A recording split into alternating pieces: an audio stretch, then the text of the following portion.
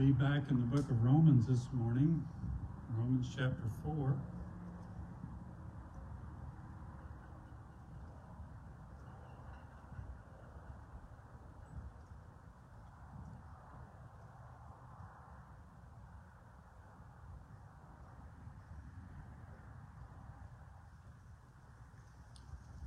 Last time we were in the book of Romans chapter 4, we talked about merit for salvation, and we talked about how can a just and holy God save sinners. And this week we're going to continue that discussion in chapter 4, and we'll talk about the blessedness of the one who is justified. And as you know, I don't often remember to remind you of it, but the series that we're in is Will God Surprise in Missions? And what a surprising thing this is indeed, that there is blessed, that we can be blessed because we're forgiven. We are blessed because we are forgiven. The blessedness of the forgiven one is the title of the message today. So let's begin reading in verse 6 of chapter 4. Even as David also describeth the blessedness of the man unto whom God imputeth righteousness without works, saying, Blessed are they whose iniquities are forgiven, and whose sins are covered. Blessed is the man to whom the Lord will not impute sin. Cometh this blessing then upon the circumcision only, or upon the uncircumcision also? For what say that faith was reckoned to Abraham for righteousness? How was it then reckoned? When he was circumcised, or in uncircumcision? Not in circumcision, but in uncircumcision. And he received the sign of circumcision, a seal of righteousness of the faith which he had, yet being uncircumcised, that he might be the father of all them that believe, though they be not circumcised, that the righteousness might be imputed unto them also, and the father of circumcision to them who are not of the circumcision only, but who also walk in the steps of that faith of our father Abraham, which he had, being yet uncircumcised. Let's pray. Father, again, we thank you for your justification. Father, we thank you for the blessedness of justification. Father, we thank you that you've given us the faith and you've justified us for it. And Father, we just thank you and we praise you and honor you for it. In Jesus' name, amen. All right, blessed. The blessedness is the forgiven one. Even as David also described the blessedness of the man unto whom God imputeth righteousness without works, the blessing of the forgiven seems to be inherent. When you are forgiven, when you're saved, when you've come to Christ for salvation, you're blessed. You're greatly blessed because you are these things. That is a surprising thing when you think about how God saves a sinner, a dirty, rotten, low-down sinner. What a surprising thing that God did in his mission to redeem people. What could be a greater blessing than to be forgiven of all your sins and to be justified on top of that? It's one thing to be forgiven something, but it keeps on going and we're also justified. This is a surprising thing that a dirty, rotten, low-down sinner like me, a hater of God like me, can be forgiven and declared justified and simply by faith.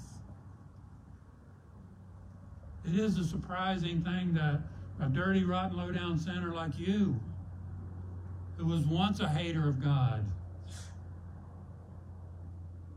but yet you're forgiven and you're justified. Who receives this blessing? Romans verse 9 there says, cometh this blessing then upon the circumcision only, or upon this uncircumcision also? For we say that faith was reckoned to Abraham for righteousness. Who's justified? Is it the ones that are circumcised or the ones that are not circumcised? Was it bestowed on just the circumcised only? Or was it bestowed on the uncircumcised also, is what the two questions that Paul is raising here. The blessedness of Abraham was because he believed God. Let me say it a different way. Abraham received salvation through faith, through his faith. Abraham received his salvation because he believed God, not because he was circumcised or uncircumcised. Abraham was justified through believing God. How did he receive it? Verse 10, he says, how was it then reckoned? Was he, when he was in circumcision or in uncircumcision? Not in circumcision, but in uncircumcision. You see, Paul is driving home the point that salvation came to Abraham not because of something that he had accomplished, but because he believed God. Salvation did not come because he cut away some flesh. Salvation does not come because we're baptized, just to bring it to our day. Salvation, some will say that I'm saved because I was baptized when I was younger. I've heard people say when I was a kid or when I was a baby, I was saved because I was baptized. And they're trusting in baptism. We're not saved because we're baptized. We're not saved because we walk forward in a church meeting. We're not saved because we repeated after someone a prayer. We're saved because we believe God. Salvation does not come because of any ritual act or initiation process, but by faith. That is believing God and repenting of our sinful life and understanding that I am and you are powerless to help ourselves. When God calls us and we answer that call for salvation, we realize that we are sinful and that we're dead in our trespasses and sin. And what can a dead person do? He can't help himself.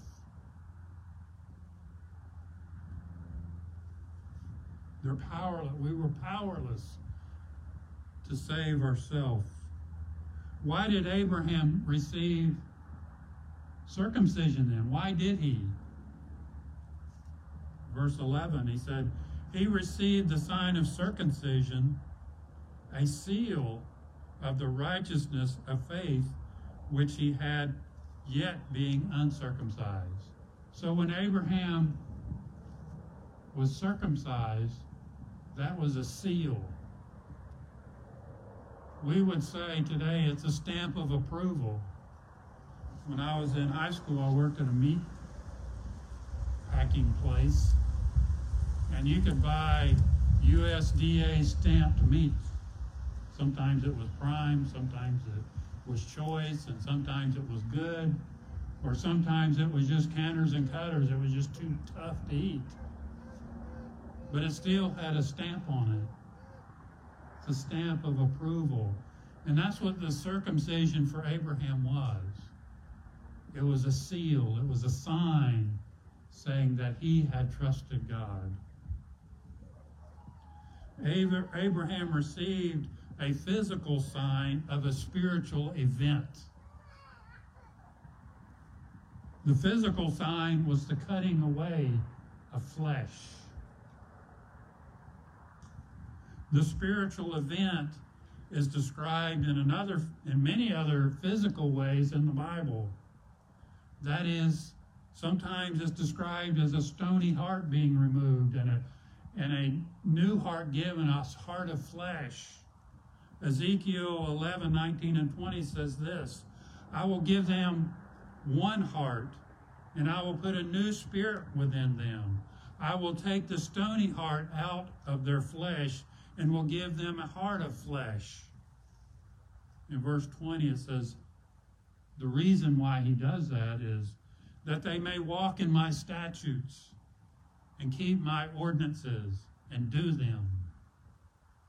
And they shall be my people, and I will be their God. Remember a few weeks ago when we talked about faith, coming to faith?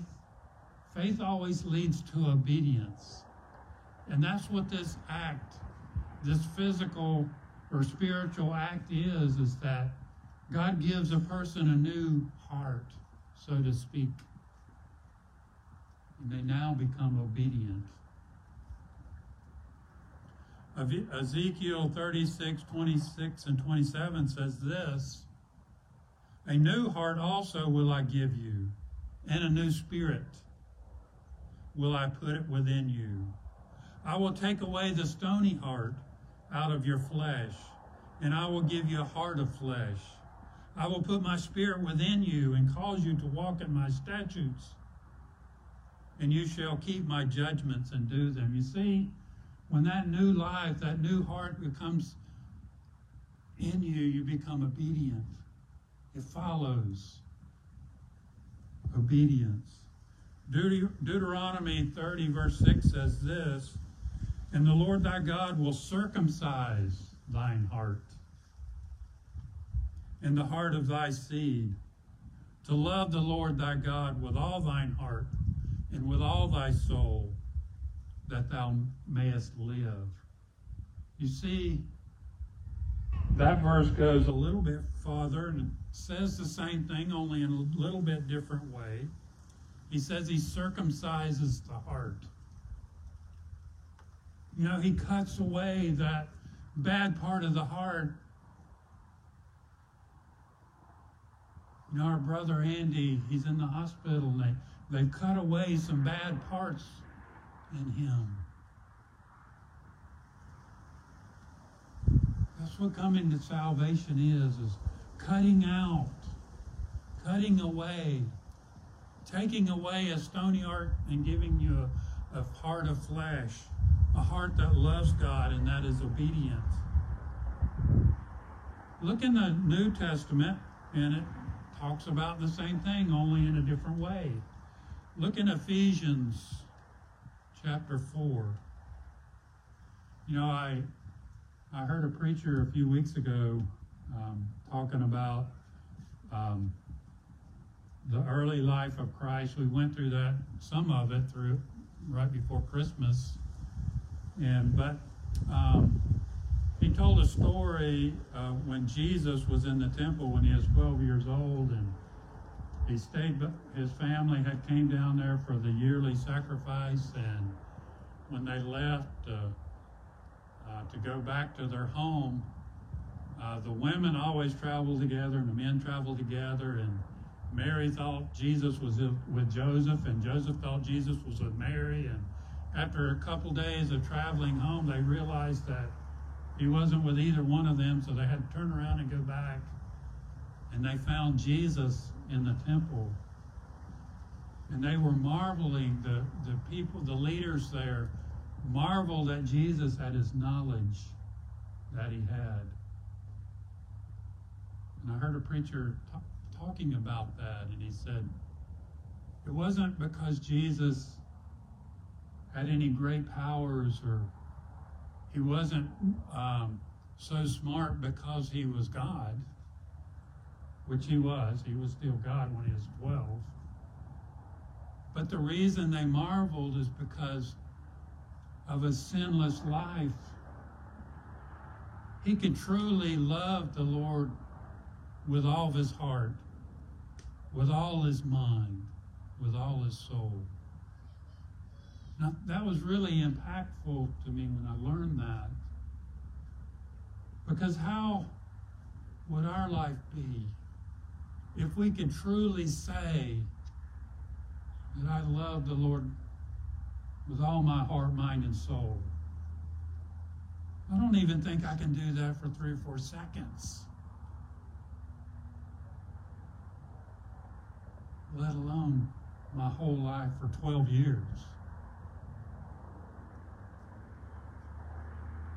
I mean, there's sin so corrupts our heart, our pride is so infiltrated in our heart that God describes it as a stony heart. I mean, we can look at those bricks right there that are broken, and I can preach to them all day long, and they'll not be able to do anything. They will not hear me. They will not be moved from where they are. That's why God has to give us a new heart, a heart of flesh.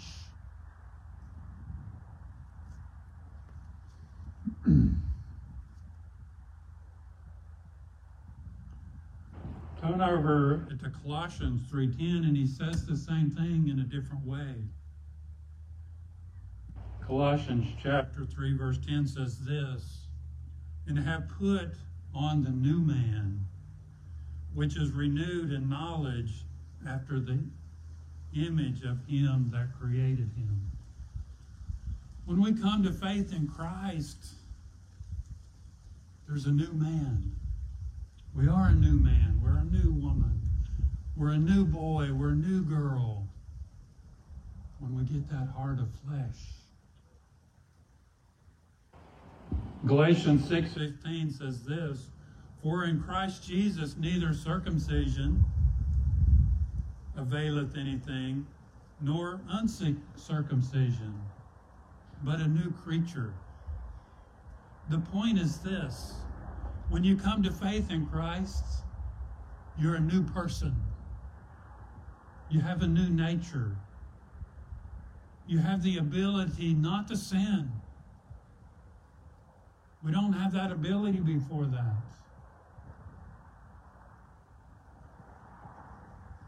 Pastor Eric's favorite verse over in chapter 2 of Galatians describes it very well. He says, "I am crucified with Christ." That is repentance and sin. Repentance of your sin. I am crucified with Christ. He goes on to say, "Nevertheless I live." That is faith. "Yet not I, but Christ liveth in me. And the life that I now live in the flesh, I live by faith of the Son of God, who loved me and gave himself for me." That is living by faith. It's not your faith. Notice what it said there. Notice it. Don't miss it, as my brother Eric would say. Don't miss this. Let me read that again, that last part. It says, "And the life which I now live in the flesh, I live by the faith of the Son of God." It's not my faith. It's not your faith. It's Jesus' faith. We're living by that. It's the faith that Christ we get from God. Don't miss that. That faith that we have, that indwelling Spirit, the indwelling Holy Spirit changes us. When you come to faith in Christ, there should be some things that you can say that you no longer do. And you do some things that you didn't used to do. God changes your wanter. I heard someone say once, He changes your wanter. You don't want to do those things anymore. He changes those things. You are no longer the person you once were. You've been changed by the gospel of Jesus Christ. By the power of the gospel working in you. You're changed. And obviously I've been talking to people that have been changed. But if you're here today, if you hear me today, if you're listening today, and this doesn't make sense to you, and you say, I'm living just like I did yesterday, and 2 years ago, I'm still the same person. Cry out to Jesus now. Do it now. Do it today. Do it before it's too late. The changed person that Abraham was because he believed God. And if you turn in repentance and faith to Christ today, if you turn to Him now, you can be that new person. You can have that new life, changed life.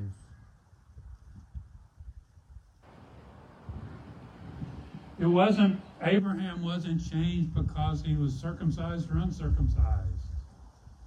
It was because he believed God. He was blessed because he believed God. And Christian, today, you are blessed today because you believe God.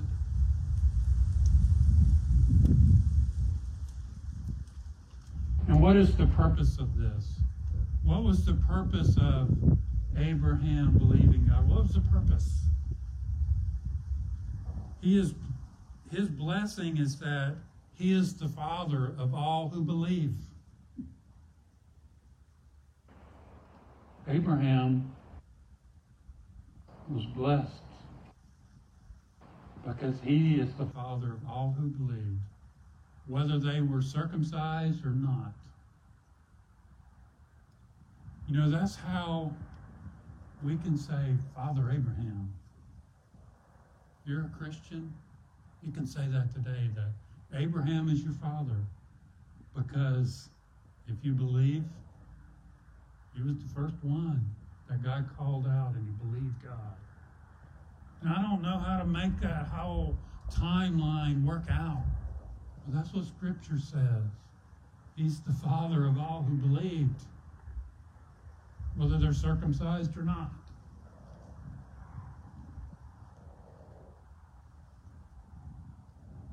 And it goes on to say there in verse 11, that he might be the father of all them that believed, though they be not circumcised, that righteousness might be imputed unto them also.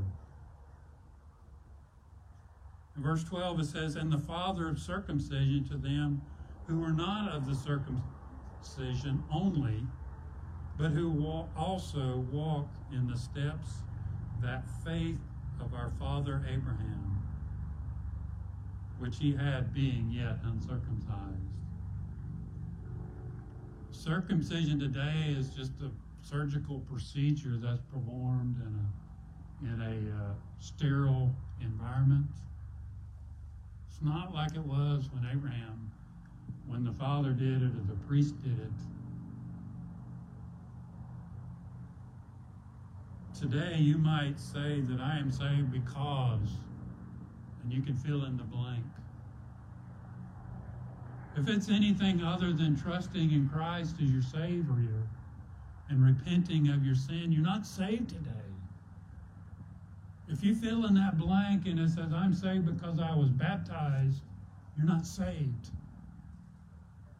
If you say, I'm saved today because I recited a prayer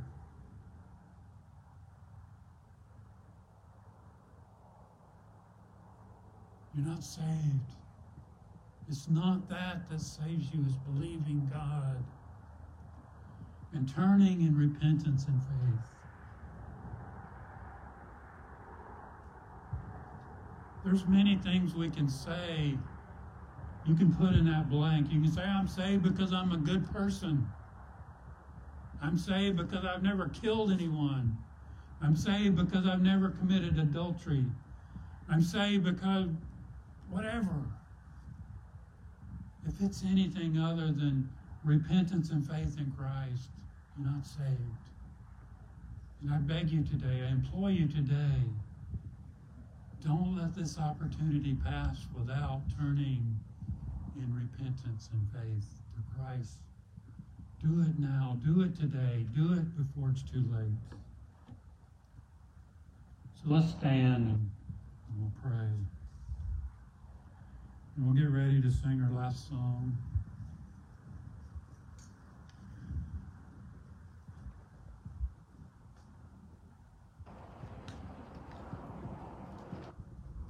Father, again, we thank you for your word. And Father, we thank you and we praise you and we honor you that you are a God who saves. You're mighty to save. And all that come to you in repentance and faith, you won't turn them away. Father, we thank you and we praise you for that. And Father, we ask that you do that work in people's heart across this world. Everywhere your word is preached today, we ask that you'd save many people. We ask that you'd just save one for your glory and for your honor and for Jesus' sake. Amen. So please remain standing for our last song.